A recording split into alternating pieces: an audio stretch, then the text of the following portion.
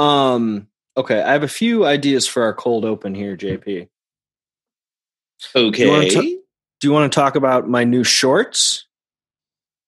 Or do you want to talk about how my daughter scratched a piece of my face off? Yes, and also yes. You see? Yeah, I thought that was maybe an Italian birthmark or something. She maimed me. I have a birthmark right there. She scratched it off of my face, JP. Or maybe she leveled you up. She swiped at me. She evolved you like a Pokemon. Explain that. Do you have to scratch certain Pokemon to evolve them? I'm not a Pokemon guy. I mean, they've got to fight and they level up, and a move that they can use is scratch. So I feel like it's an accurate thing. I'm just saying you were a Nate, and now you're some sort of Nate. She would have leveled up. She won 2.0. I don't know. We got to figure out. Yeah, but you still evolved. I'm just telling you. Nate Toys. Right? Nate Toys, yeah. Nate Toys. The final Blastoise, right? Mm-hmm. That's a Pokemon. Yes, sir. Yes, sir. That is, in fact, a Pokemon. I like your Dr. Don Hatton, by the way. I have art. I had not seen that before. Hey, you're taking a page out of the family dinner book. You're like, my friends make art. I put art behind me. We should we'll do the theme music right here, and then we should talk about how I'm not where I usually am. I'm not in my garage. I'm not in my shed. But you go for it. You take it away. Yeah, we'll talk about our guest with that.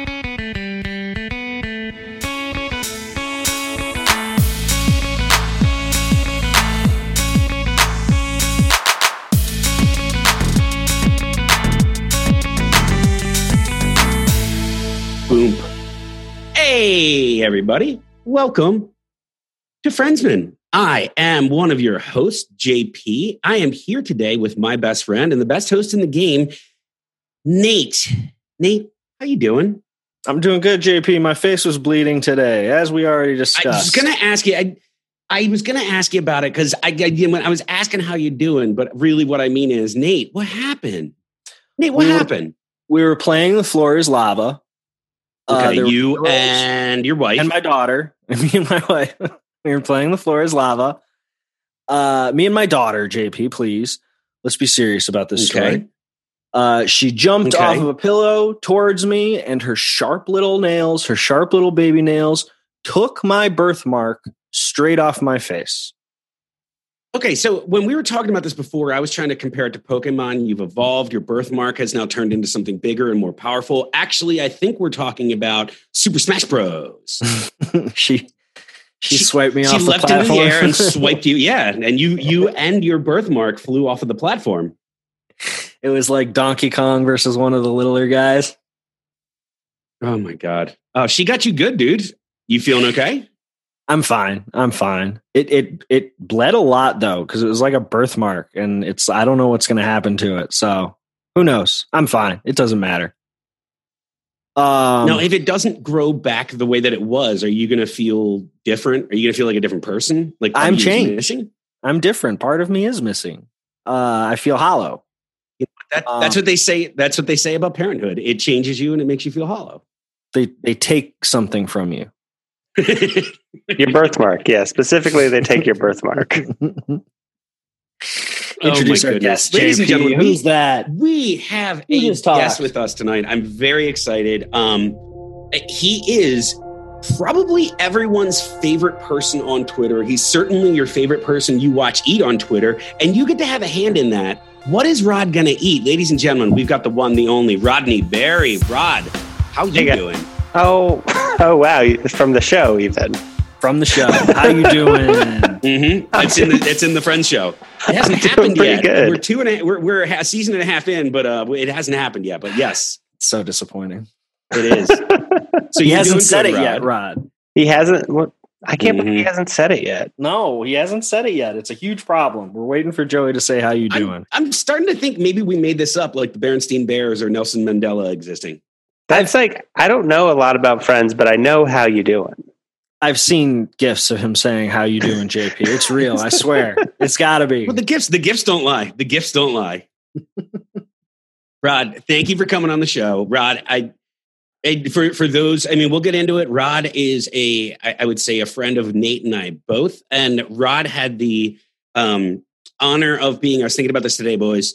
I started pretending that Rod was my best friend on Twitter, and he would respond in funny ways. And then Nate started pretending that he was my best friend on Twitter.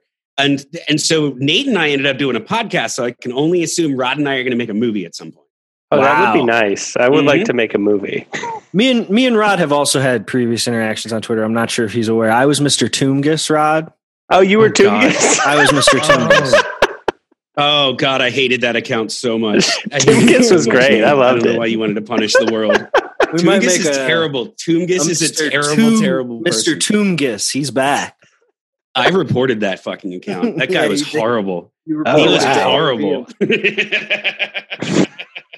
AM PM came in the middle of the night and they slit Mr. Toomgus's throat, and hot dogs came out. Yeah, you hate to see it. Toomgus is great. Oh God, hot dogs and not and what icy? What do they serve there? That's not a Slurpee. Nacho. Yeah, oh God, hot dogs and nacho cheese is definitely terrible. Icy. Icy. There might be like a third thing. Rod, where? Snow caps. We're going with snow caps. I'm going with snow caps. I'm sorry. I ruined everything. Where are you joining us from tonight? From my living room in Glendale, California. Yeah, beautiful Glendale. Glendale, California. The Sunshine State. Tell me about Glendale. Glendale. Glendale. It's basically the best city in the world. There's the Americana, which is just a fancy outside mall. Yeah, it is. I've heard good things about the Americana. I joined your Thanksgiving stream in which you and Bud were walking around the Americana, if I'm not mistaken. Oh yeah. I did do that on my 12-hour Thanksgiving stream. You guys hit up the fountain. You hit up Barnes and Noble. Yeah, we just walked outside. I think everything, not only because it was Thanksgiving, but because it was basically right before the height of quarantine in LA. That's like nice. About a week before everything really started to just absolutely go to shit in LA. Yeah. And like maybe 2 weeks before I personally got COVID. That's right. You got COVID, Rod. I totally forgot you got COVID, Rod. Oh my God.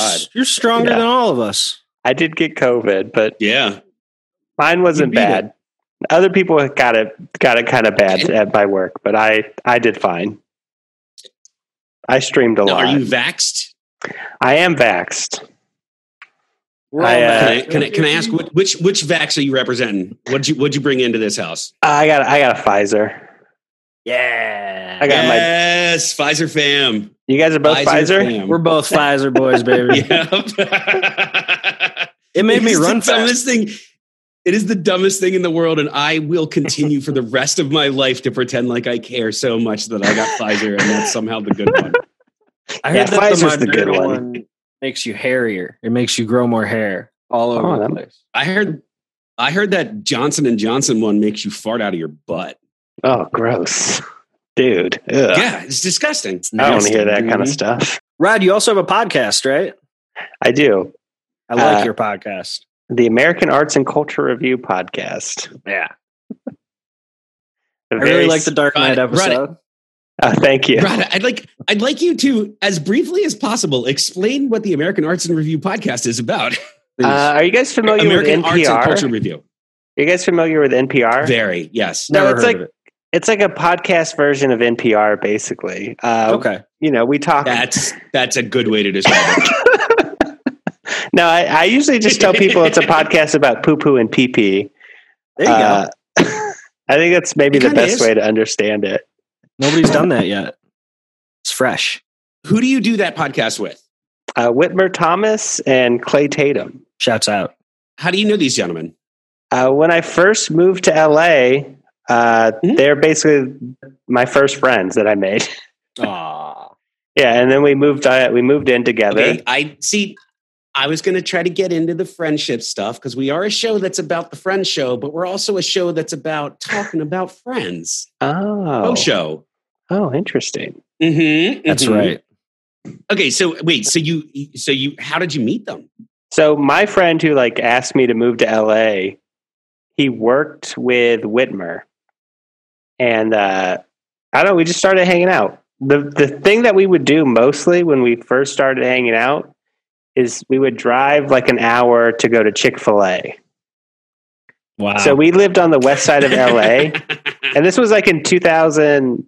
Oh, so you just drove 5 miles east. Yeah. This was like 2008. Burn, LA. Burn. No, it was south. So we would. Oh, that's even worse, dude. Yeah. So we'd have to drive like 3 freeways. We'd have to drive from like Venice to South Bay. Oh. And because it was the only Chick-fil-A in the area for I don't know, it's like a few years basically. So like the main thing we would do, because Whitmer and Clay are from the South, Whit especially would crave Chick-fil-A. They'd want that Chick-fil-A. We would drive like an hour and hang out at a crappy little mall. And that was like our friendship for maybe the first like 3 years. That's amazing. Before we decided to. What would you do at the mall? Because I'm imagining you guys were skating at the mall and like the security guards were like, "Hey, you punk kids." Dancing like Jay and Silent Bob. Well, I never really skated. So I would maybe just be sitting around watching them skate.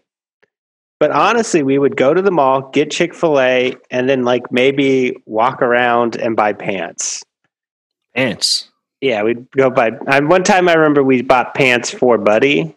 Okay. Because when Buddy first moved to LA, he was. Do you guys remember like 2008, 2009 hardcore? And they would only like guys like the big guys in that would only wear like basketball shorts. Okay. Buddy only had basketball shorts when he moved to LA, so we bought Buddy a pair of jeans. That's amazing. Your boy moves out to LA. You got to take him out, give him a nice pair of jeans. You got to treat him to some jeans, baby. Yeah, because he only had.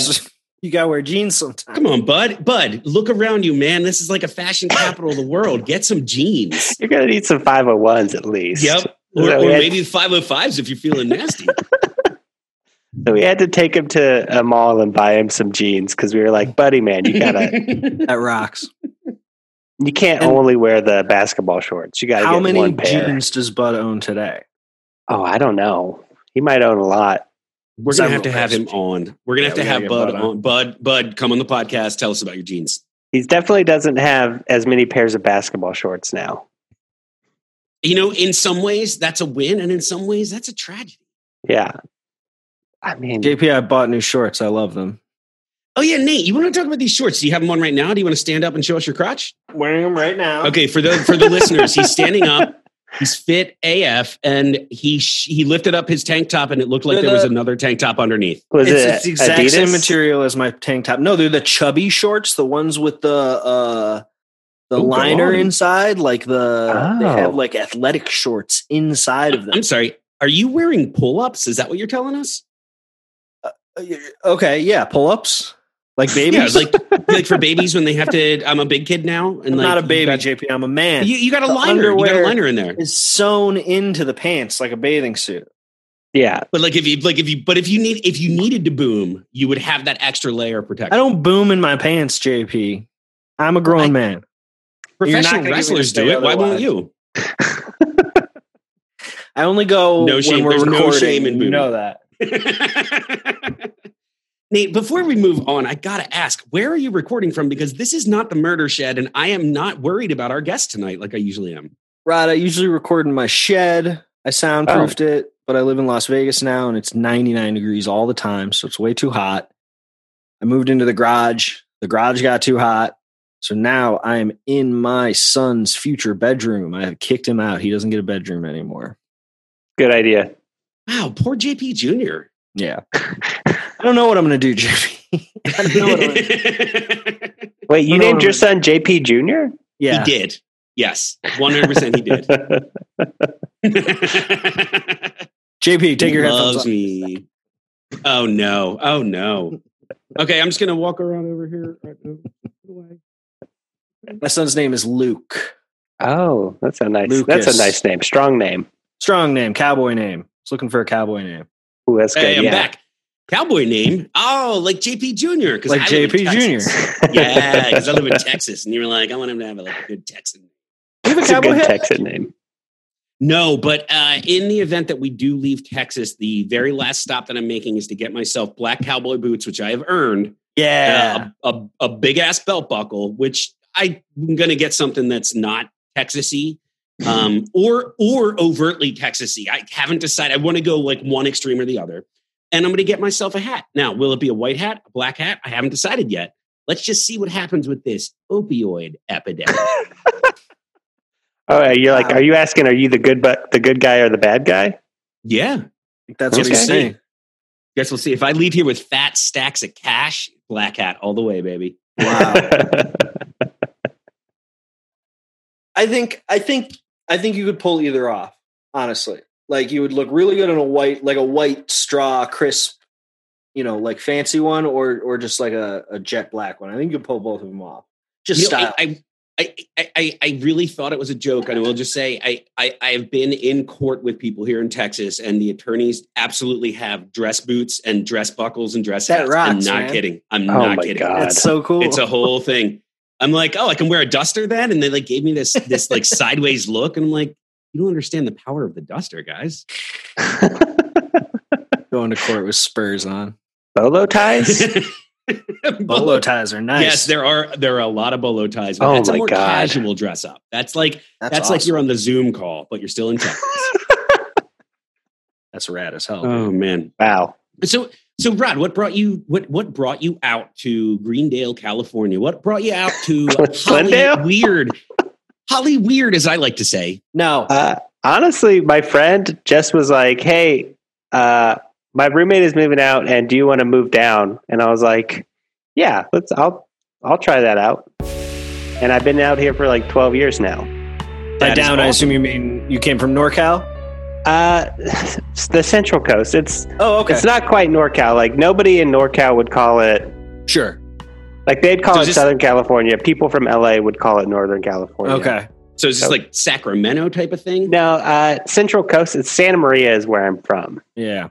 That sounds really nice. Yeah, it is nice. It's like Santa Barbara County. So. Also, I apologize. You don't go to Greendale. You live in Glendale. I apologize. I live in Glendale, but yeah. I've been watching Greendale, a lot of Community. The school from Community. I think what's his name? He went to community college in Glendale, and he wrote it about that kind of experience, kind of.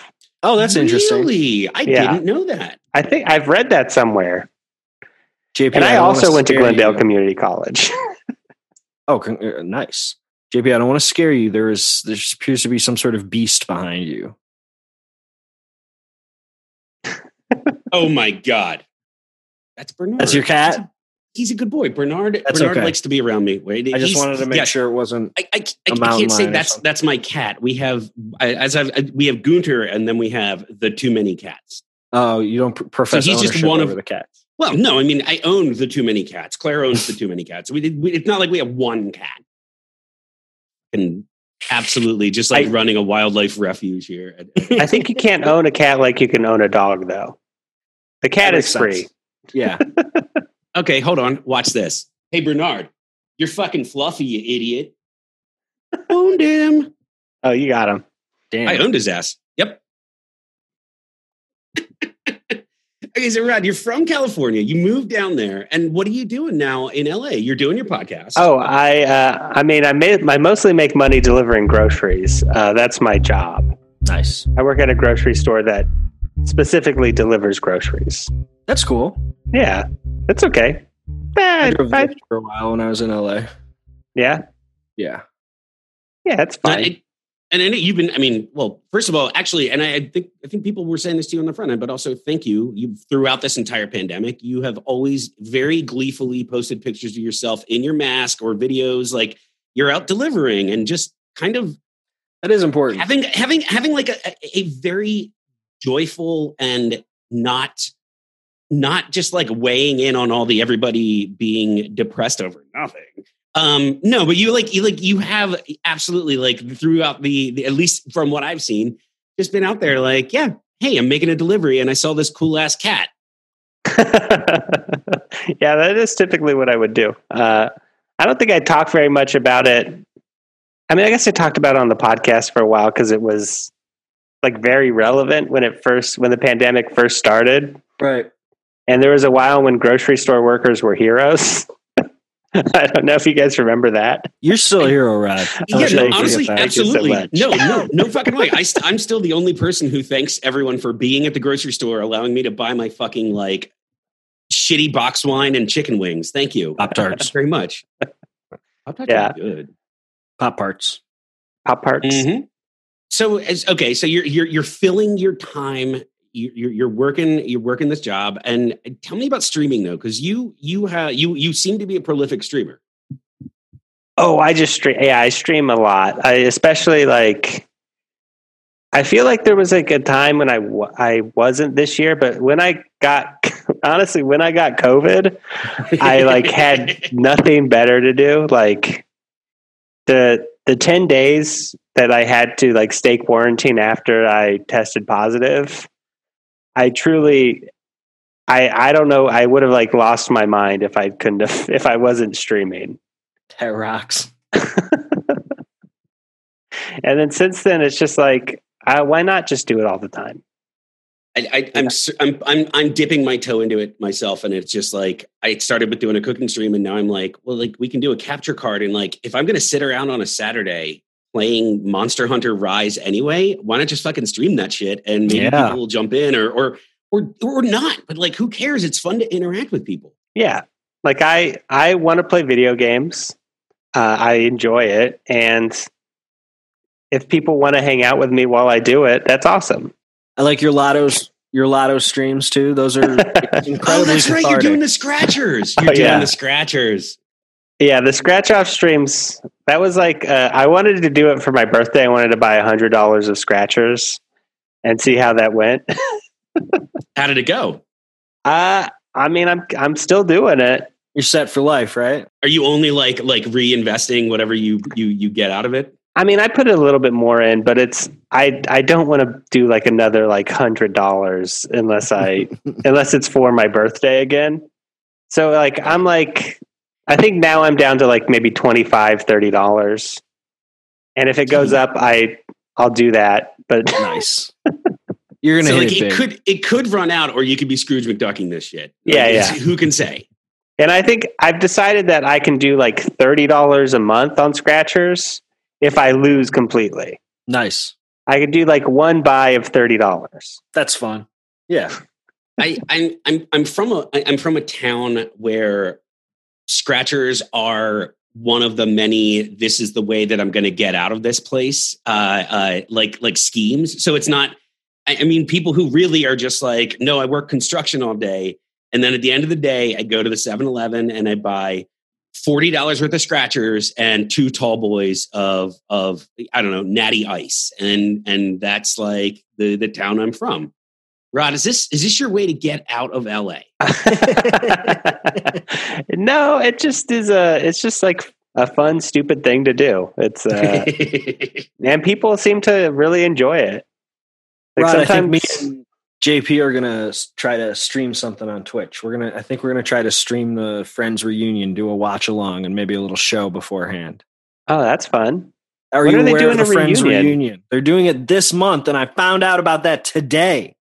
Yep. On HBO Max? On HBO Max. Now, Nate, do you think this is them kind of a little bit of a fishing expedition to see if people would be interested in a reboot? Because we're getting reboots of shows that aren't even as old as Friends. Will and Grace, Last Man Standing, which is that fantastic show with Tim the Toolman Taylor. I'm trying to think. There are other ones that they're rebooting, but anyway, Gilmore Girls came back. Gilmore Girls came back for a movie. These people, Friends people, they're too rich. Yeah, they're not coming back for a reboot. I bet it was really hard to get them to do this, and it is a one and done shot. I can already tell because they have cameo appearances from Justin Bieber and BTS. Don't know who that is. BTS. They really got BTS. Jesus fucking Christ. Now, I want to make a prediction, JP, publicly on this podcast. Do we have to watch this bullshit? Okay, yes, we have to watch it because BTS is going to be in it. I want to make a prediction. They are going to go back to the apartment to like see it and knock on the door, and BTS is going to be living in the apartment. I guarantee it. I hope so. And they're all going to talk about how like it's so important to have friendship. Oh my God, I hope that happens. It's going to be so bad. I can't wait. Now I can't wait. Nate, this is a bold prediction. Everyone put this down in your book. I'm assuming when you listen to our podcast, you have a notebook that you're taking notes in. Put this down. It's on wax. Mark the date. Nate is telling us that's what's going to happen. Guarantee it. BTS lives in the apartment. Wow. So are they, is the reunion, are they in character? Or are they just like doing interviews? No, this is a Friends episode. It is called The One Where They Get Back Together. It is Vom. Fucking Vom. They showed a teaser trailer today. Oh my God. All of them walking with their backs to the camera. Clearly not them. It's not them. I guarantee it's not them. And then was it Snarro? Did they get Snarro for it? They got Snarro. Sorry, Ron. The episode before the one you watched, Jennifer Aniston is dating a man whose name is Russ, and it's just Ross and prosthetics with a prosthetic nose and chin, and he's just like Ross, but he's Russ. And then they credit him at the end of the episode as Russ, played by Snarro. It's like a weird inside joke. Yep. We both learned this from friend of the show, Uncle President Island Franklin. Franklin told us about it. So we thought he was going to be a killer in the Friends trivia episode. And I will tell you, he was not. He was not good to me. Oh, wow. Franklin, come back on the show. Redeem yourself, man. I don't really know all that much about Friends. We should talk about what you know about Friends, Rod. I've maybe watched 10 episodes total of Friends. Okay. So Rod, you don't have to reveal, but maybe you can give broad spectrum. How old are you? I'm 34. Oh, good I'll just say it's fine. I can say how old I am. Yeah, you're in the bracket with us. Yeah. I'm 33. So this was airing then. I mean, you were certainly alive and cognizant while this was airing. Oh yeah, absolutely. I just never got into it. Were you a Seinfeld guy, Rod? I mean, I do remember liking Seinfeld as a kid. I knew it. But fucking called it. Trying to think, when's like prime Friends? Like if you were going to get into Friends as a kid, I mean, 2004, 2003, probably, right? Fuck off. Before we're in that, 1996 with this second season. We're in 1996. When does it end? Would say the show ends in about 2000. I want to say 2 or 3. Yeah. Okay. That makes sense. But I think the prime episodes, I think we're building up to it. I think season 4 is where you're really late 90s Friends is going to be so we're talking 98, 99, somewhere in there. Yeah. Late 90s. The things that I was mostly into was probably like wrestling and then and cartoons. Those were probably like the two things, maybe like anime. So were you a WCW or a WWF guy in the late 90s? In the late 90s, probably more of a WWF. After the whole NWO thing, they did their run. WCW got pretty whack. All right, but hey, Wolfpack, baby. Wolfpack. But yeah, the NWO Wolfpack was definitely my shit. Man. I remember like the wrestler Conan.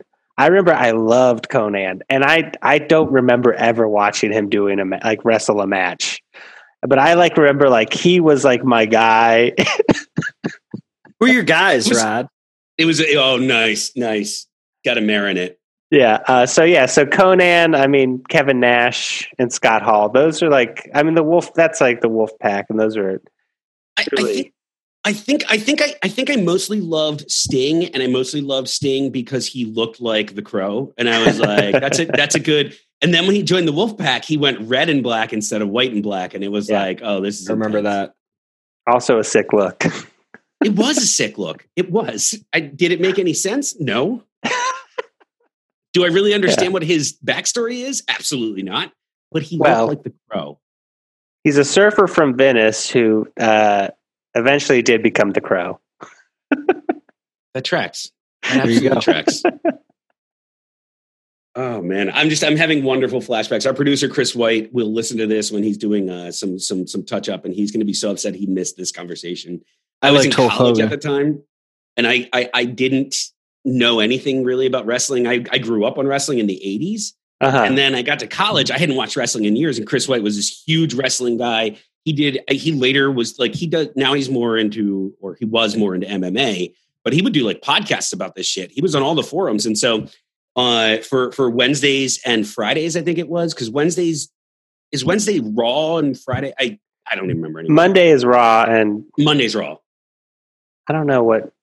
I remember SmackDown being on Thursdays as a kid, and then it's like moved. But it was in college, I just met this dude for the first time. We're still best friends all these years later, but like I learned all about wrestling going into his room, and like we would just sit there and drink beers and watch wrestling on a weeknight. And I fell in love with Lita and they did the fucking senton bomb. What are they called? Oh, the Hardy Boys? The Hardy Boys. I love the aerial. Oh my God. Lita and the Hardy Boys. Oh, and Lita was so hot. Oh, just what a babe. Absolutely. What an absolute babe. Hey, they're still doing that in WWE with, oh my God, Claire and I have separate crushes, but mine's Sasha Banks, and I cannot remember who hers is. I mean, Sasha is great, and she was in Mandalorian. Although R.I.P. her character. Oh, really? Spoilers. Our producer Chris is Chris Jericho. That's who JP's talking. Oh, wow! He's like a QAnon guy now, right? Oh my God, Chris White's going to be so offended by that. He talks about it a lot. Yeah, we're like, yeah, okay, right. Yeah, I'd just like to hear both sides. Edit the episode, please. It's good people on both sides, guys.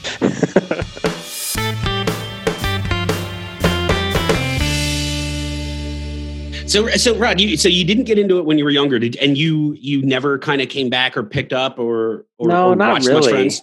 You're gonna be lost during the reunion, man. I mean, I've watched a few episodes just since you guys told me I had to watch one. Okay. I thought I might as well check out a couple because they go down real easy. It's honestly super easy to watch, and it's like everyone in it is so charming. It's like clear that these are all stars.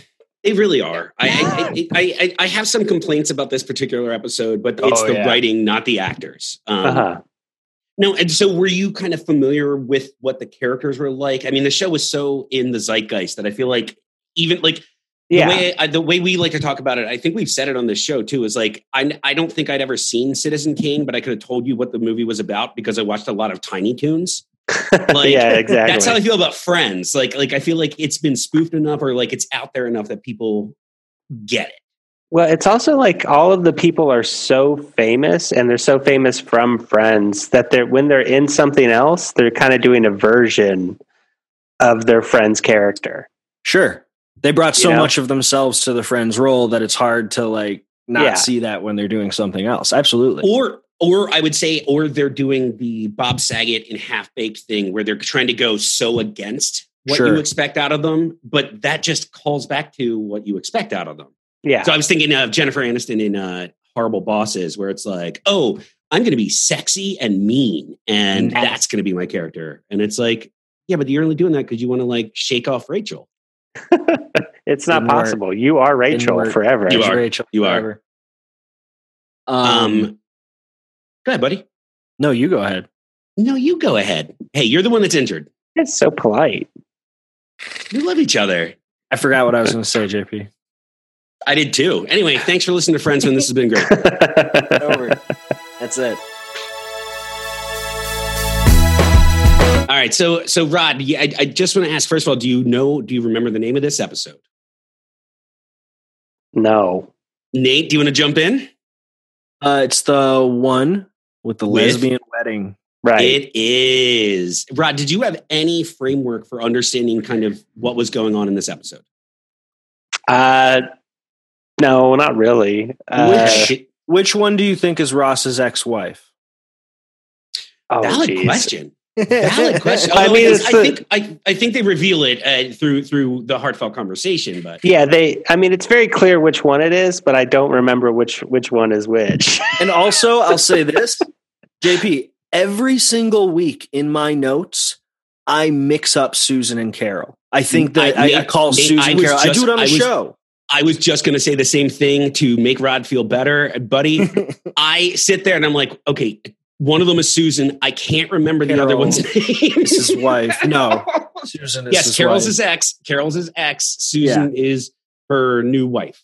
Carol, the blonde woman, is his ex-wife. Mm-hmm. We're totally going to remember this in the future. Susan is the woman she met at the gym. Okay, I wasn't clear that they got married. I thought maybe she left him at the altar, but that's a different. No, they're married, and the baby that came down the aisle in the very cute wheelchair, because it was a wheelchair, guys. It was a wheelchair, and they taped Ivy to the wheels. See that? I didn't see that. That is their shared son, Ben. She got pregnant right as she was realizing that she actually was gay. And so as their marriage is ending, she's also pregnant. It's a big storyline in season 1. The first episode is Ross coming in and saying that his wife is getting a divorce because she's in love with a woman. And by the way, Rod, in case you were worried, hilarity ensues. It's so funny. Because you know what's funny is someone being gay. Oh boy, let's play that for JP, laughs. What you said before really crystallized it, and I was thinking of the exact same thing when I was watching the show, is that like when I'm growing up watching this, I don't judge the characters for like making lesbian jokes because I assume that they're progressive enough as the characters. But now when I'm thinking about the writers writing those jokes, and we know how bad the writers were, there was lots of stories about them. Famously racist, misogynistic writer's room. Very male dominated. One of the first Me Too suits, as it's called. Oh, really? Yeah. It's very hard to think about them writing all these jokes. You know what I mean? And like the juxtaposition between like how okay it seems when you're just thinking about the characters, and then when you bring the fact that those writers are so terrible into it, it's so wild, man. Nate, this episode especially, as we get into it, I think that that's a big theme in this episode. Was on the one hand, they're trying to do progressive things, right? And then on the other hand, they're doing that from a white male perspective, right? And I don't want to harp on that too much. And I actually I had some moments in this episode that I thought that was a really well executed scene. Those characters interacted the way that human beings do. It made me feel things. And then I had the entire Phoebe storyline, which we'll get into. You're so lucky, Rod. Phoebe's possessed by a ghost in this episode. Yeah. Phoebe is normally the best character in the show. Phoebe will not be my best friend of the episode. I'm going to tell you that right now. Oh, wow. All right, so let me just give the IMDb, like the short version of it. Okay. Mm-hmm. I don't agree with this plot synopsis at all. Oh boy. Rachel's free-spirited mother visits and reveals that she wants to end her marriage and experiment sexually. That's not really what happened. Meanwhile, Carol and Susan prepare for their wedding with some help from an uncomfortable Ross. That is what happened. I'd also point out that there's a Monica storyline where Monica is going to cater their wedding from her tiny Manhattan apartment. You want to dig into the cooking storyline, right, JP? You know, and the other thing they're not mentioning here is there are some things going on with some of the other friends. There's okay. Phoebe is having a psychological break, or is possessed by a ghost. Let's start with the Phoebe one. I invoked it. I want to start. So Phoebe had an 88-year-old woman die on her massage table. It's funny. It is funny, and the way, and she's like, that woman woke up and she had breakfast and she went for a walk and then she was like, I'm going to go and get a massage, and then that's it. Phoebe dealing with death is so funny. It was, and she's, for the one who's supposed to have the oldest soul of all the characters, she's a little bit of a naive baby on this whole thing. Yeah. So Phoebe's story is that this older woman, who we can assume, based on her stereotypes, was a Jewish woman. Yes. Yeah, I think so. I think that's what they were going for. Yep. That this woman died on the table, and then Phoebe says that her spirit didn't leave the room, but instead passed into Phoebe. So why don't we start with this one? Rod, what were your thoughts? Do you think that this is how reincarnation works, and why isn't there a God? I mean, it's not reincarnation. It's just like It's like a weird, like light haunting, which I think does make sense, right? It's a light haunting. That's she's with her. She's with her. So Phoebe is very spiritual, and she's spiritually inclined. And if somebody did die around her, especially someone she was giving a massage to, it is likely to be that their spirit could get trapped into Phoebe until they vessel. Yeah, until they finish the business of course. Seeing a lesbian wedding. So I will say when and we'll talk about the husband in a second, but when the husband said she wanted to see everything, and I immediately saw the line to that you knew moment it was going to happen, and it was still great. It was still great. It was still I've seen everything. Okay, so she's possessed. She's annoying, especially Chandler with her constantly breaking into the old 88-year-old Jewish woman voice. I noticed that like Joey was dealing with her the most. It seemed like he had been like assigned to like deal with Phoebe when she turns into an old woman. It's harmless, except that it's not. I just like it was a bad representation. Lisa Kudrow did a great job. Yeah, she really did. And just as always, she owned what she was doing, what she was given, and she like made it big. I will say, when the now widower of the woman who died on the table, Mr. Edelman, shows up at the coffee shop, I have to say that it was one of the funniest moments in the line. In the whole episode, when he says she wants to see everything. Oh, and she said she wanted to sleep with me one last time. And like, yeah. You dirty old horn dog. And then he looks at Joey. He looks at Joey like, hey, can you blame me? I had to try. Pretty good try, right? It surprisingly didn't creep me out, because I feel like as an old man, he's never going to know any better anyway. So yeah, go for it, buddy. Yeah, I might die right there. A good attempt. I liked his line too. You interrupted my very busy day of sitting. That guy, can't wait to be a funny old man. That guy nailed it. I don't even know his work, except that he's a familiar face. And I think he may have been like a 1940s and 50s actor who just stayed around, which we'll get into when we get to Rachel's mom. He's got a studio contract with Warner Brothers. Yes, exactly. Exactly. He's like, oh, God damn it. This line was better when Mank wrote it. His name is Phil Leeds. And he's been in everything. He's been in Rosemary's Baby, Frankie and Johnny, History of the World, Ghost, just hundreds of credits. Yeah, you're absolutely right, JP. He was great. He was a scene stealer. Yeah, absolutely. So Phoebe has to exercise this spirit, and she finally does when she sees two women get married, and now she's seen everything. Yeah, it's everything. It's a very Mel Brooksian line. It was well executed. I didn't like the storyline. I didn't like the stereotype that was being played upon again and again and again. But it was mostly harmless. Yeah, it's a little bit wild. You couldn't do it today. Absolutely. I think you probably could do it today. You couldn't do it today because I don't think there's anything that's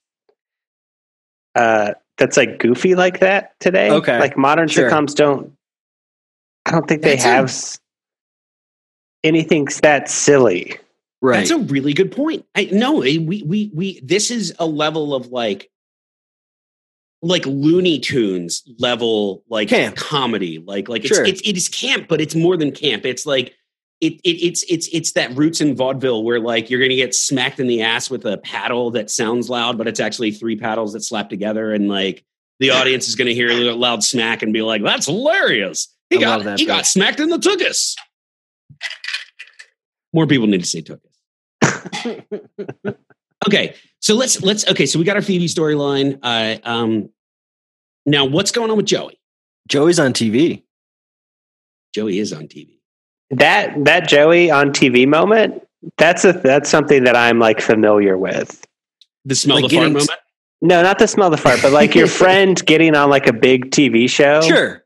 And going to like watch it with him. Yeah. Like Whit was on did you guys do Walking this Dead when he was on HBO? No, I mean on HBO for sure, because Whit and Clay, they directed that together. It was like a big. Oh, I didn't know that. That's awesome. Yeah, so I mean that's like we had like a party at we had like a premiere party for that. That's cool. At a bar in LA. Did you say Whit was on Walking Dead? Yeah, Whit was on an episode of Walking Dead, and we all like got together, and it was like a cool big moment. Was he a zombie? No, he was like a character. He is like a character who died in the one episode he was in. But okay, that's got his head like cut off. Okay, we need to figure out what episode that is so I can go back and watch. Oh shit, that's him. Get beheaded. Yeah, he looks like Jeffrey Dahmer. yeah, he looks like Jeffrey Dahmer. No, Rod, I gotta ask you: are you aware that one of the two hosts of this show was in a feature film? Oh, no, I was a child actor, Rod. Oh, he was really? A child actor, Rod. He was a child actor. What was the feature? He robbed us of the moment of watching One Small Hero together with his friends. He did it when he was young, before he knew still do it. Yeah. The movie's called One Small Hero. It was on HBO when I was a kid. Oh my God. I was also in a... This is Hollywood royalty you're talking to. Not at all. I was also in a television show that had a 15-minute... Late edition. Yeah, I was in Early Edition. Yes, JP. Early Edition, whatever the fuck it's called. Early Edition. the one with Coach Taylor. Yes. And the Zoom Zoom Mazda kid was in the same show. I hung out with him for a few days when I was shooting. Wow. That was before he was the Zoom Zoom kid. I can only assume you mean Zach Braff or Elizabeth Banks. Absolutely, JP. 100%. Wow, you guys are not Scrubs fans, huh? The coolest thing that I was in that I like to talk about was I was in a 15-minute segment of some sort of kid show on UPN that was it was a children's version of Seinfeld that they put out like right around the time that the last episode of Seinfeld was happening. Oh, wow. I got to play Jerry Seinfeld, and it was about like him in like second grade. Yeah, baby Jerry Seinfeld. And it was actually like a legit good parody. I watched it a couple of years ago, and all of the Seinfeld characters are in it, but like as children. There's like a child Newman. Oh, wow. It's not on the internet anywhere. I can't find it. I only have a VHS tape of it. We got to find the movie, the television studio that aired it. I bet we can get a copy. Yeah. It was on UPN. What we said, it was on UPN. UPN, which doesn't even exist. So like maybe broadcast that they had it in syndication? Maybe. It was a pilot. Like it only showed on TV like once. It was a pilot? Yeah. There was like a they thought they were going to make more of them? Seinfeld babies. I understand what you mean.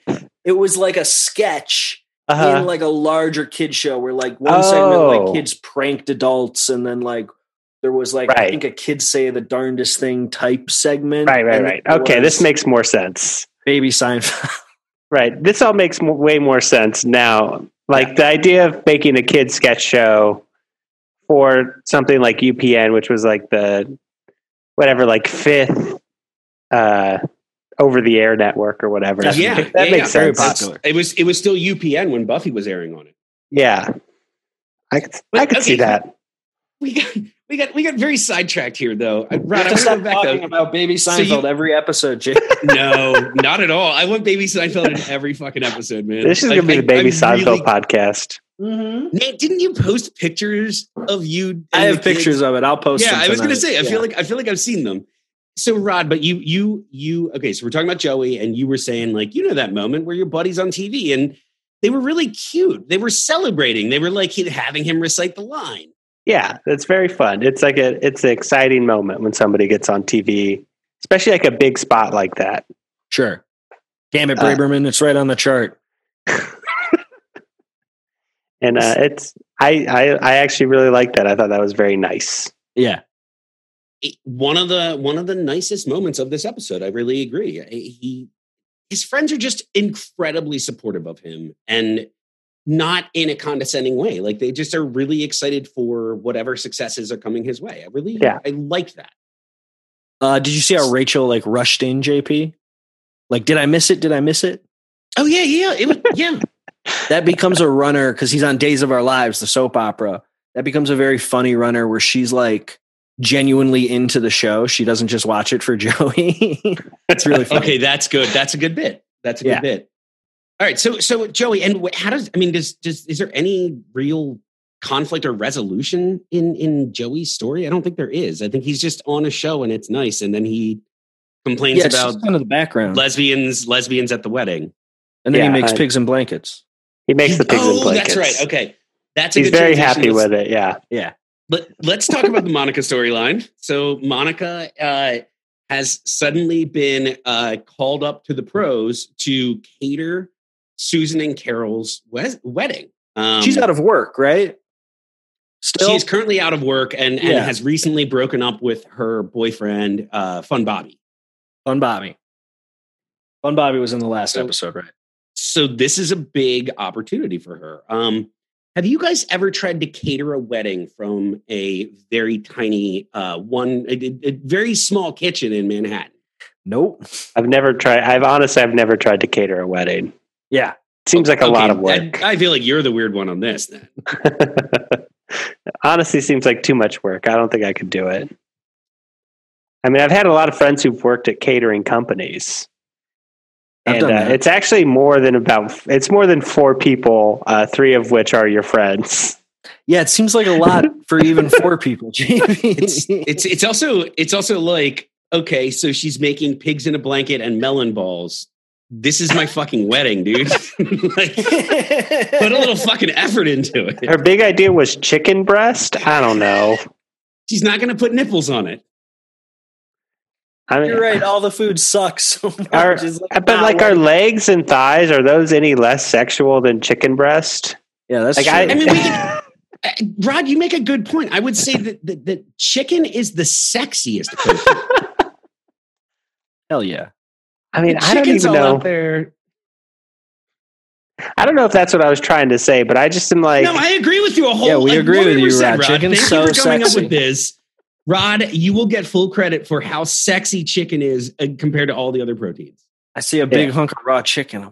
Oh, it's looking good. Oh my God, is that a breast? Oh my God, that's looking good. Oh, look at that thigh. Ooh, those chicken legs, they go for they go for days.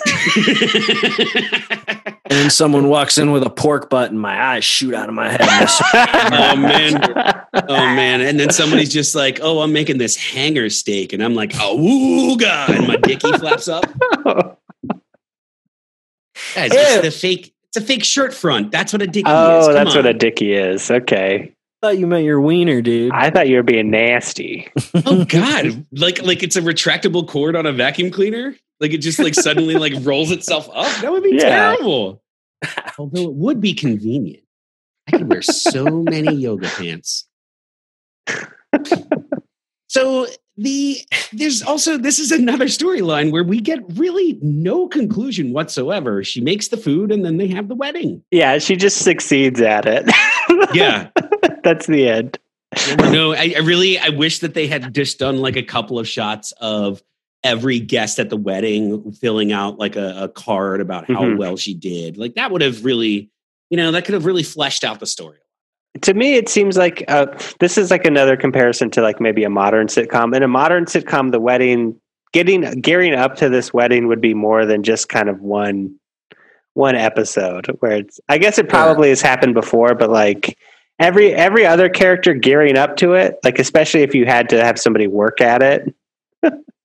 We see that come to fruition in later seasons where Monica and Chandler's wedding is like a big like multi-episode event. Yeah. Yeah. Same with Phoebe's wedding.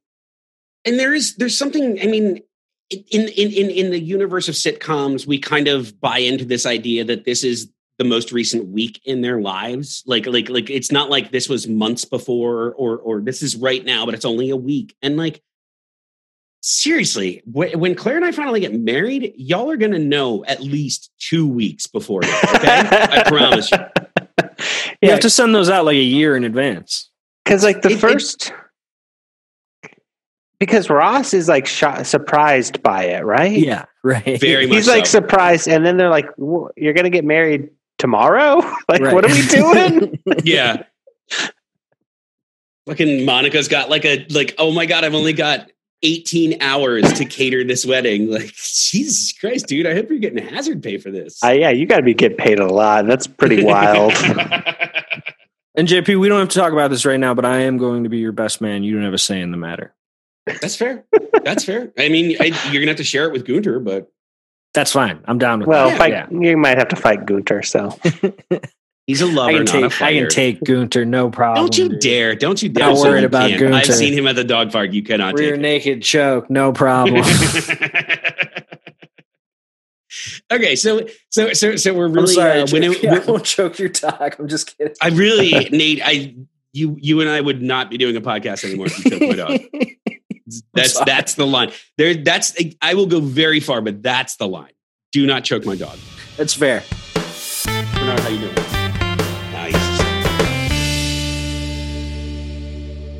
Okay, let's talk about Chandler. What is going on with Chandler in this episode? What is going on with Chandler? That is the correct answer. Nothing. There is no storyline for Chandler. I have nothing in here about anybody named Chandler. At the very end, at the wedding, he just has he doesn't. He tries to hit on a lesbian, and he tries it twice. I don't know. Twice. Now, let me ask you guys very sincerely. Best pickup line ever: penis schmenis. It's funny. She couldn't even give him a laugh for that. Come on. I mean, I feel pretty awkward if someone said that to me. I'd probably just walk away. I felt really bad for her. Chandler did pretty bad. I did like the first time though when he was like, so there's probably no use in even using the line. Like, yeah, exactly, buddy. Yeah, that poor actress who is in the role and doesn't even get to respond with words. They were like, we're not paying her for that. She's just going to make an uncomfortable face and walk off. That actress was fantastic. She gets residge. She probably she gets residge. Yeah, that's a featured extra, baby. She did a gesture. She rolled her eyes towards the camera. That's as good as a line. I don't know the rules, you Hollywood folks. I'm just curious. Because these play on TV, like even now, right? Like this is like something 3-4 times a day. Just plays constantly on like TBS or whatever, in the same way Seinfeld does. And these people are still making a lot of money from it. Yeah. Oh my God. God, I just want that. I want that thing where you make money and don't have to do anything. You already did something and then you just make money from it for the rest of your life. That sounds and when you did ideal. It, you got paid a lot of money. Yeah. And it's never going to happen again. It's never going to happen again. Not like the way that Friends happened, at least. No, it'll happen in a different way, but that's an interesting point though. TV shows, they don't make 24 episode seasons anymore. Right. This is like a huge television season. And at the end of it, they were getting paid like $1 million an episode, right? Yep. Each one of them. Yep. Insane. Ugh, and that's why there will never be a reboot of Friends, JP. They don't need it. Yeah. Maybe they'll just do it altruistically. Schwimmer's got those Japanese ad money or whatever, wherever he does ads. No. It's England. Don't forget. Carly told us that. Carly told us that. Cell phone commercials over there in London, England. Yeah, apparently Schwimmer's like a big fucking deal advertisement wise in the UK. Yeah, I guess he's the most popular friend in the UK. That would make sense. Yeah. He dated a British woman. Oh, okay. That's probably what it is. Yeah. He married a British woman. She went back and told everybody he's cool. He's like a semi-successful director, right? I think, yes, he directs things. Yeah. He does more stuff in Hollywood now. He continues to have an active, he has that money so he can choose what roles he wants to do. So he chooses cool projects when he still works rarely. Yeah. He's so talented, man. I feel like I feel like all that money robbed us of Schwimmer having to go out and do a movie where he was struggling and desperate for an actor. I'm sorry, an Oscar. I mean, as somebody who doesn't love Friends, it's truly insane how talented and charming all these people are. Yes. And we talk about Ross being insanely talented specifically. just because of how Ross is a piece of shit. David Schwimmer is an amazing actor. Right. Just because of how terrible the role of Ross is. And he still comes out of it like pretty likable and does an incredible job being like so neurotic as Ross. It's great. Yeah. Meanwhile, who's even heard of Ted Mosby fucking 5 years later? Yeah, right. Ted Mosby. How I Met Your Mother. I had like a huge sitcom blind spots, guys. I'm not like a huge sitcom guy. I don't know. It never really. I mean, I guess I like the Drew Carey Show as a kid. That's a great sitcom. I loved Drew Carey as a kid. But like, I don't know. The David Schwimmer IMDb page is updated with the Friends reunion teaser trailer at the top. Oh my God. Thank you. No, I do want to see the teaser trailer. I'll watch it later. It's literally just them walking with their backs to camera and a title card. It's not even them. I gotta see that. It's Snarro. I absolutely gotta see that. That sounds good. All right, so let's body doubles from season 7 got the call. We need you guys. All right, so let's dig into the two major storylines here, and we'll go with Rachel. Rachel's mom comes to visit, and she's actually, to Rachel's surprise, supportive and happy to see her daughter happy. And then drops this bomb where she's thinking about leaving Rachel's dad, her husband. She says the same two things that I say anytime I walk into her room. What's new with sex? And does anybody have any marijuana? Okay, yeah. Okay. I not only is it funny in the show, but also that is true about Nate. I can tell you. What's new about sex is pretty. What's new with sex? It was. So I this is kind of embarrassing, but I accidentally watched season 1, episode 11. Also, I messed up. I thought that was season 2. Which one is it? It's with Chandler's mom. Okay. It's the episode with Chandler's mom. And Morgan Fairchild. All the friends have hot moms? Yes. Fairchild. All the friends do have hot Joey's moms. Mom is not hot. Joey's mom is not hot. I think Joey's mom is hot. You are a liar. Oh. Chris White, this is where you put the That's Amore music in. Yeah. This is an Italian thing. Joey's got a hot Italian mom. I will say Chandler's dad is hot. Chandler's dad is hot. And Monica and Ross's dad, Smoke Show. Elliot Gould, baby. Chandler's dad is played by a woman? Kathleen Turner. Okay. Yes. Who is in fact a Smoke Show. I'm trying to remember if they ever show him not being Kathleen Turner. I don't think so. Based on what I've read about it, I don't think so either. But I think they show his arms. Never mind. It's got really weird.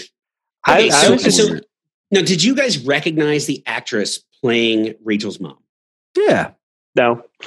I did not. I really am good about like faces and actor names and it to a weird degree, but she was before my time. She was apparently very famous for in a sitcom in the 1960s. Marlo Thomas. This would have been considered like a cameo, I think. Like it was, and I think the audience who would have been in their 20s and 30s would have popped about it because they would have that familiarity. I was not one of those people. I really didn't recognize her. Very beautiful woman. And she plays the character so well. Very funny. Like this is very much both like where Rachel comes from and also where Rachel would have been heading, which is the storyline here. She's proud of Rachel for walking away from Barry. Yeah, that's a nice, sweet little moment when Rachel and her mom relate over, possibly being forced to marry the wrong guy because of social status and stuff. Now, Rod, you didn't have kind of the background of Rachel, what happened with her. You also apparently were not aware of this actress and weren't in love with her, so shame on you. But what were your thoughts on this storyline? I thought this was great, and it's also at first I thought it was like the mom was thinking of moving in with Rachel, That's what my mind went to. Sitcom trope. Yeah. And then this is the thing that did honestly happen to us. When we lived in like a big, like kind of flop house, me, Whit, Clay, and Bud, Clay's parents moved in with us for about 2 months. What? Okay. What? Hold on. What? So I was like, oh, okay, this is like a funny. But yeah, he's gonna move in. Like, what happened to me? I'm like, oh, this is funny because you don't get the yes. So I'm sorry, Clay's parents moved in with you for 2 months. Yeah, they moved in with us for 2 months. They lived in Alabama, and something happened with his dad's business, and they decided to move to LA and like try and get into the weed business. Okay. Selling like these like credit card machines. Big business. I was like something weird. No. Former DEA here. I can tell you early on, banks were not accepting money from even legal marijuana businesses. And so that people had to come up with creative ways to kind of sort of money launder in order to keep their legitimate business open. So this all tracks. Yeah, so he was like trying to get into that. His parents lived with you for 2 months. This is insane. And the place to move to was LA, so they moved in and they lived with us and are like, and we lived in like a big house up in the hills, but there was like 10 of us. Mm-hmm. So 12 of us with Clay's parents. Yep. Story just keeps making more and more sense. And they his dad just would like drive around the city all day, going to dispensaries, trying to like, and he's like a big like Southern man. So he's like going to these dispensaries and he's like trying to convince them to get this credit card machine, like whatever. Cause he's like, yeah, they don't want those ATMs in there. They want, we got to get it. We got to try and sell them on these credit card machines.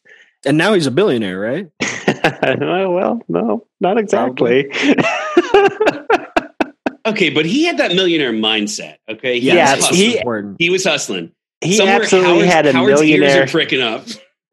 And to be honest, before that, one time we all went to Las Vegas, and for some reason, Clay's parents were there, and it's because his dad was traveling the country trying to sell dick pills, like gas station dick pills. We talked about this at length with Howard or with Franklin when he was on the episode. The gas station dick pills. Yeah, that's it.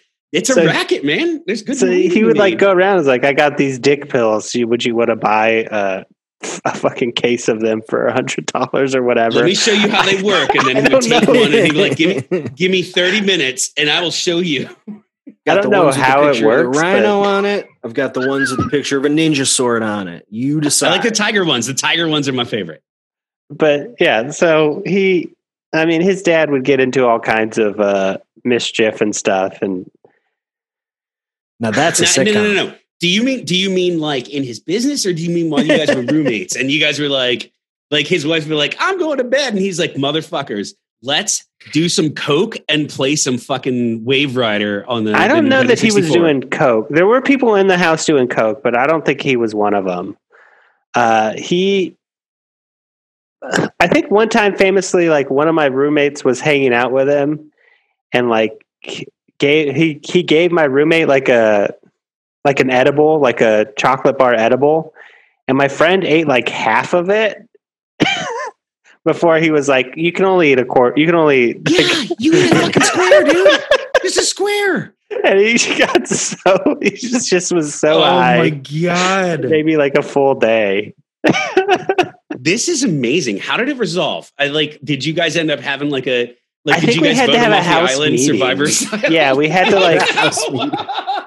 we had to be like, Clay, your parents have to move out. And this was like, and then I think we all moved out pretty shortly afterwards because we were like, we can't live with this many people. End of an era. Clay's parents, we're not living with anybody at all. I can't remember how Clay's parents moved out, but they did. God. It was truly just a wild, and also I was so mad all the time because so me and Clay, this is another thing. So the house was like a big house, right? So the house is like set up. So there's like a room that has like a study in the back of it. So it's like two rooms, but there's like one door that enters it. You got to go through a room to get to the you have to go room. through a room. So me and Clay had a thing where I had the front room. So Clay was like behind me, and that's fine because Clay, like, whatever. But then when Clay's parents moved into that back room, and Clay basically moved in with his girlfriend. And it's like, this is truly a fucking nightmare, and I can't be more mad. God. Right, so I lived in a very similar situation as you. Like 10 people, somebody had to go through my room to get to the bathroom. It's like not bad when it's like you're like one of your best friends. Right, it's fine. And you're like, yeah, but it's like when it's one of your best friend's parents and dad's leaving the room because they just knocked boots and he's got a hose down. And you're like curled up like, oh God, I didn't need to listen to that. And now you're here. Yeah, no, it was, I mean, I don't think they were knocking boots, but probably sometimes though, right?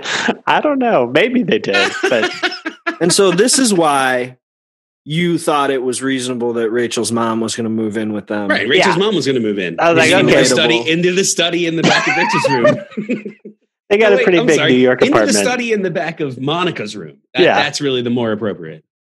You know, JP, there's a door back by the bathroom in the back of the apartment that we don't see what's behind it till like the last season. I was going to say, I have no idea what's back there. Okay, so Rachel's mom doesn't move in. I will say, Jesus Christ. I'm sorry. I'm still catching my breath here, Rod. You really slayed me on this one. Like everything you described, Rod, was exactly the same thing as when I lived with 10 people in a giant house, but nobody's parents ever moved in. All right. So Rachel's mom doesn't move in, but I will say, it's a funny storyline and she still continues to be funny about it at the wedding. But that moment where she's like, I mean, this was the thing. It's part of growing up is when you need to stop seeing your parents as your parents and you need to start seeing them as adult human beings, and you're an adult human being, and it's a different dynamic. And I did think that I thought it was really well done. I really did. I thought you left your berry. I stayed with mine, and that's fantastic line. I mean, that's a right. It's a really, really powerful moment in an episode that has faltered in a lot of ways. So let's get to it. We have the Ross storyline, and his ex-wife is getting married. I don't know that we have to. I mean, we've talked a lot about the wedding, what a mess it is, and Ross is so adamant that he's not going to participate. He's not going to be a part of it, and then Susan. Carol. It's Carol, right? It's Carol. Carol. Finish your sentence. What are you trying to say? And then his ex-wife comes Carol's to the parents? house. Carol. Yes, it's Carol. And she's and I will say like this was an important thing because she comes in and she's acting like everything's okay, but Ross, because of the nature of their relationship, which hasn't changed, they are two people who intimately know each other and do love each other. And he immediately picks up that something's wrong and asks her what's up. Her parents are not going to come to the wedding because Susan's parents? I think it's Carol's Ross's parents are going to come. Ex-wife's parents are not going to come to the wedding because Ross calls them out by their first names. Sure. Right. And you get this wonderful scene where his own pride was stopping him from going to the wedding. But when it came to helping someone that he loved, his pride went right out the window. And he's like, basically, fuck them. And if my parents had said to me, we won't come to your wedding if you're marrying her, I would have told them fucking pound sand. Nothing was going to stop me from marrying you. And I think it's actually a really good and powerful moment for the character who makes a lot of really bad, selfish decisions. And we'll get into the wedding, but what did you guys think about it? Because I thought it was probably my favorite scene of the episode. Rod, go ahead. Oh, I mean, I think, I mean, it is, it's weird for me because I don't really know anything about their relationship. I don't know if it's like but it is, I mean, it is interesting that it's like, I don't really know what to say. Carol leaving him messed him up. Right. A lot.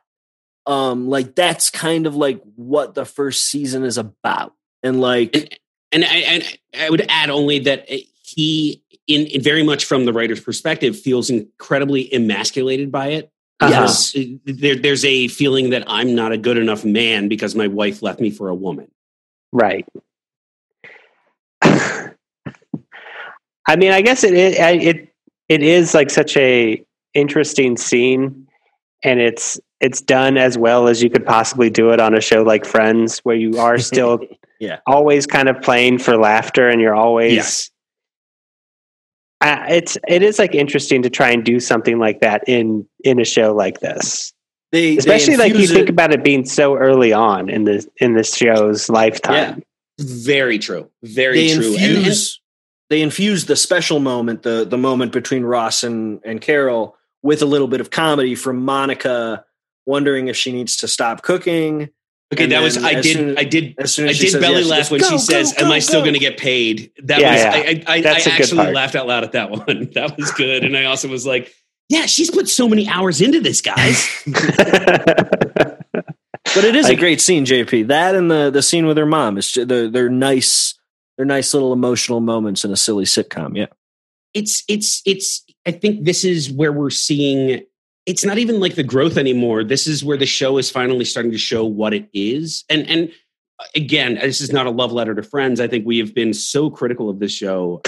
we do find things we love, but like that we're so critical of this show. But I think that the reason that Friends resonates over the years is because they did infuse episodes with actual emotional moments, and the actors were able to carry it off. And you primarily see it with David Schwimmer and with Jennifer Aniston, who I think are two of the only actors in the show who can carry off an emotional moment. But they did it as Rod. I completely agree with you. Like it's Friends. It's this show, so like it's not like it's gonna, this isn't gonna win the Oscar. But it was a powerful moment for what this show was. And I also think it's definitive of why the show captured people. I think this is a really big moment for what it was. It was different than just your straight up like right, because there's fucking 80s sitcoms. Like there's like so many shows that have like the same amount of jokes and the similar kind of style.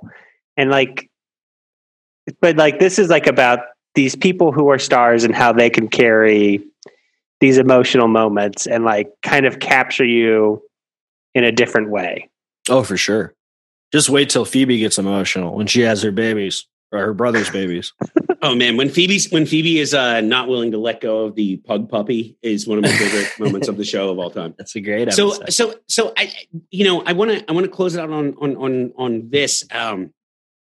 So I want to ask you guys what you thought, but I do want to start because you may have very different opinions. So just like think about what you thought about the representation of a lesbian wedding. And I'm going to start with, they could have played it for a lot of bigger jokes. They could have done hammier shit. And they downplayed everything and just presented a lovely wedding between two people. They didn't show them kiss. And that was, they wouldn't even show them kiss in the photos they were taking after they were married. Absolutely. But the thing that really resonated for me was the woman who was overseeing the wedding said, we come together and we celebrate two people and their love, no matter who they are. And it was just like a very, very big, like trying as hard as they could in 1996 to be as LGBT plus positive as was allowed on network television. And just that small segment of the show, I think they did something really good. But let's hear what you guys think about it. I'll go first. There is the one part where the woman dressed as Pee Wee Herman hits on Phoebe. That's a little overstated.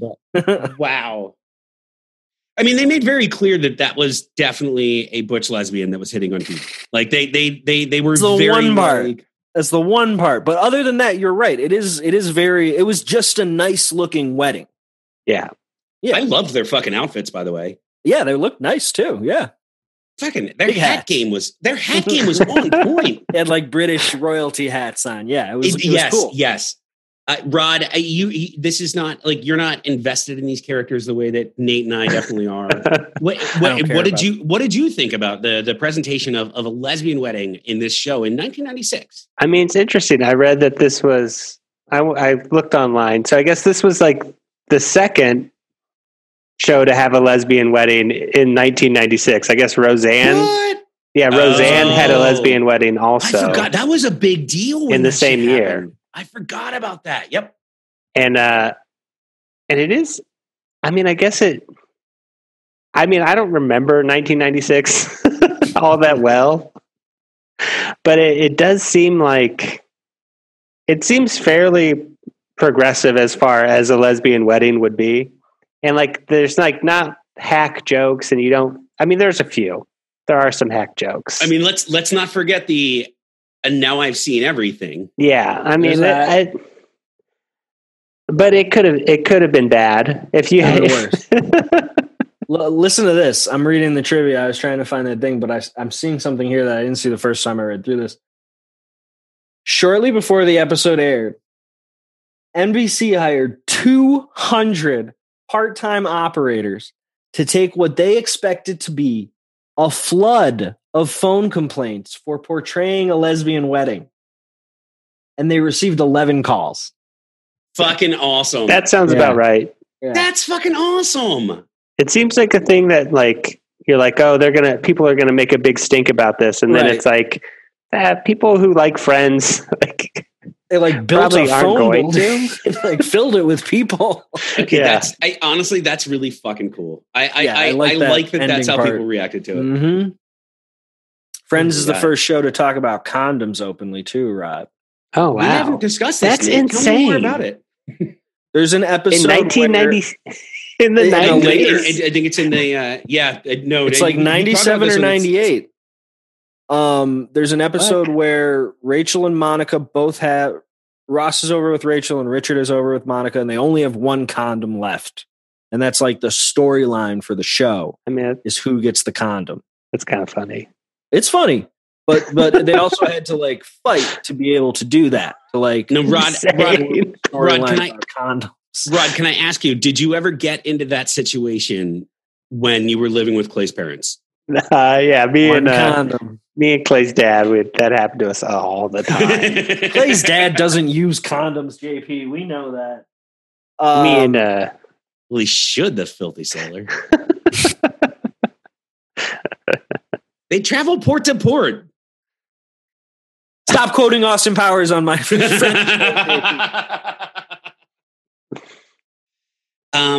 All right, so we're gonna wind this up, Rod. We do this every episode, which I know that you know because you listen religiously. Rod, who was your best friend of the episode? My best friend of the episode. And let me tell you. I think I'm gonna give it to Joey. Ooh, is that okay? I'm gonna give it to Joey. I think. Okay, tell it. I mean, I just the whole like getting on a TV show is something that is like that I've seen before, and I do like it, and I like how everyone was so supportive of him. And I don't know. I like that he's the idiot character. I just am a big fan of an idiot. He's so lovable, and as we move through the seasons, more and more harmless. First season he was a little more gross and misogynistic, but no, Rod, that's a good pick. Nate, who's your best friend of the episode? I do just want to say that in the very next episode, Joey dates a woman that thinks he is Dr. Drake Ramore from the television show Days of Our Lives, and clearly has a mental problem. And Joey is canceled, JP. Don't say anything nice. Okay, whoa. No spoilers for the next episode. My favorite. Nate, who was your best friend of the episode? No. My best. Nate. My number was your one. Best friend of the... God damn it. Get the phrase right. My best friend of the episode was Mr. Edelman, the old guy. Wow. He's a boss. Oh, you could pick not a friend? Wow. I thought you had to pick a friend. I was trying to tell you, but you kept, I didn't want to interrupt you. No. Oh my God. Rod, do you want to go back? It can even be a concept. I think someone picked like Mocklet. I think that might have happened. Like really, you can pick anything. If you want to go back, you can revise. Oh, well, I think I got to pick. I think I got to pick the mom. Good. I think Rachel's mom is the best friend. Okay, she's the best friend of the episode. All right, and then JP, who was your best friend of the episode? God, it's tough. It's tough because you stole my fucking answer. No, that's the risk of going last, baby. I honestly, this is insane. I got to go with Monica. I thought she was so funny. I am that everything by a schedule and everything by a checklist person. And I felt for her. She had this big job to do and no one was helping me. No one was helping. Well, to be fair, she yelled at everyone and they stopped That's how you get people to help you. Okay, wait. There's also one more moment I liked with Joey, and that's when he was making the pigs in the blanket. And then when he asked somebody about it, that gets a pop from me. That's good stuff. I rolled those. Susan's dad, who is apparently a high-ranking official in the fucking Navy. He also didn't get a line. They were like, okay, take a bite of this. And then when he talks to you, nod your head and take another bite. And he was like, I'm going to fucking do that so enthusiastically. Yeah, I'm a Navy guy. The pigs are reluctant to get in the blankets. Rod, I really want to thank you for coming on. It is so nice to finally talk to you in person. I hope we will do more of this in the future. Thank you, buddy. Rod, do you have anything you want to plug? I guess if you listen to my podcast, the American Arts and Culture Review, and check out my Twitch stream. I play video games, I eat food, I scratch lotto tickets. I really do it all, baby.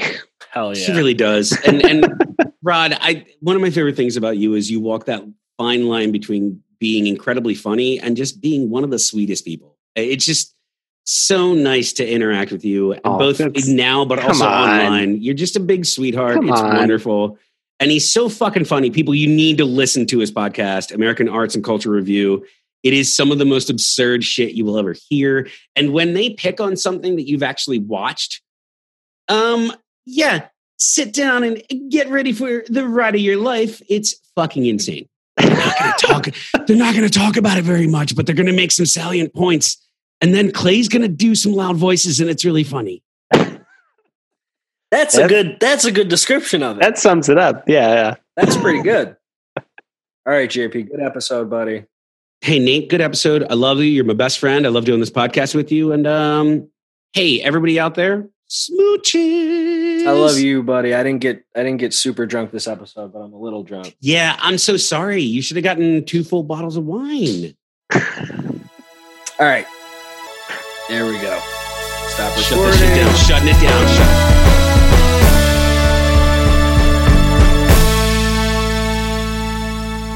My son's name is JP Jr. Strong name, cowboy name. I was looking for a cowboy name.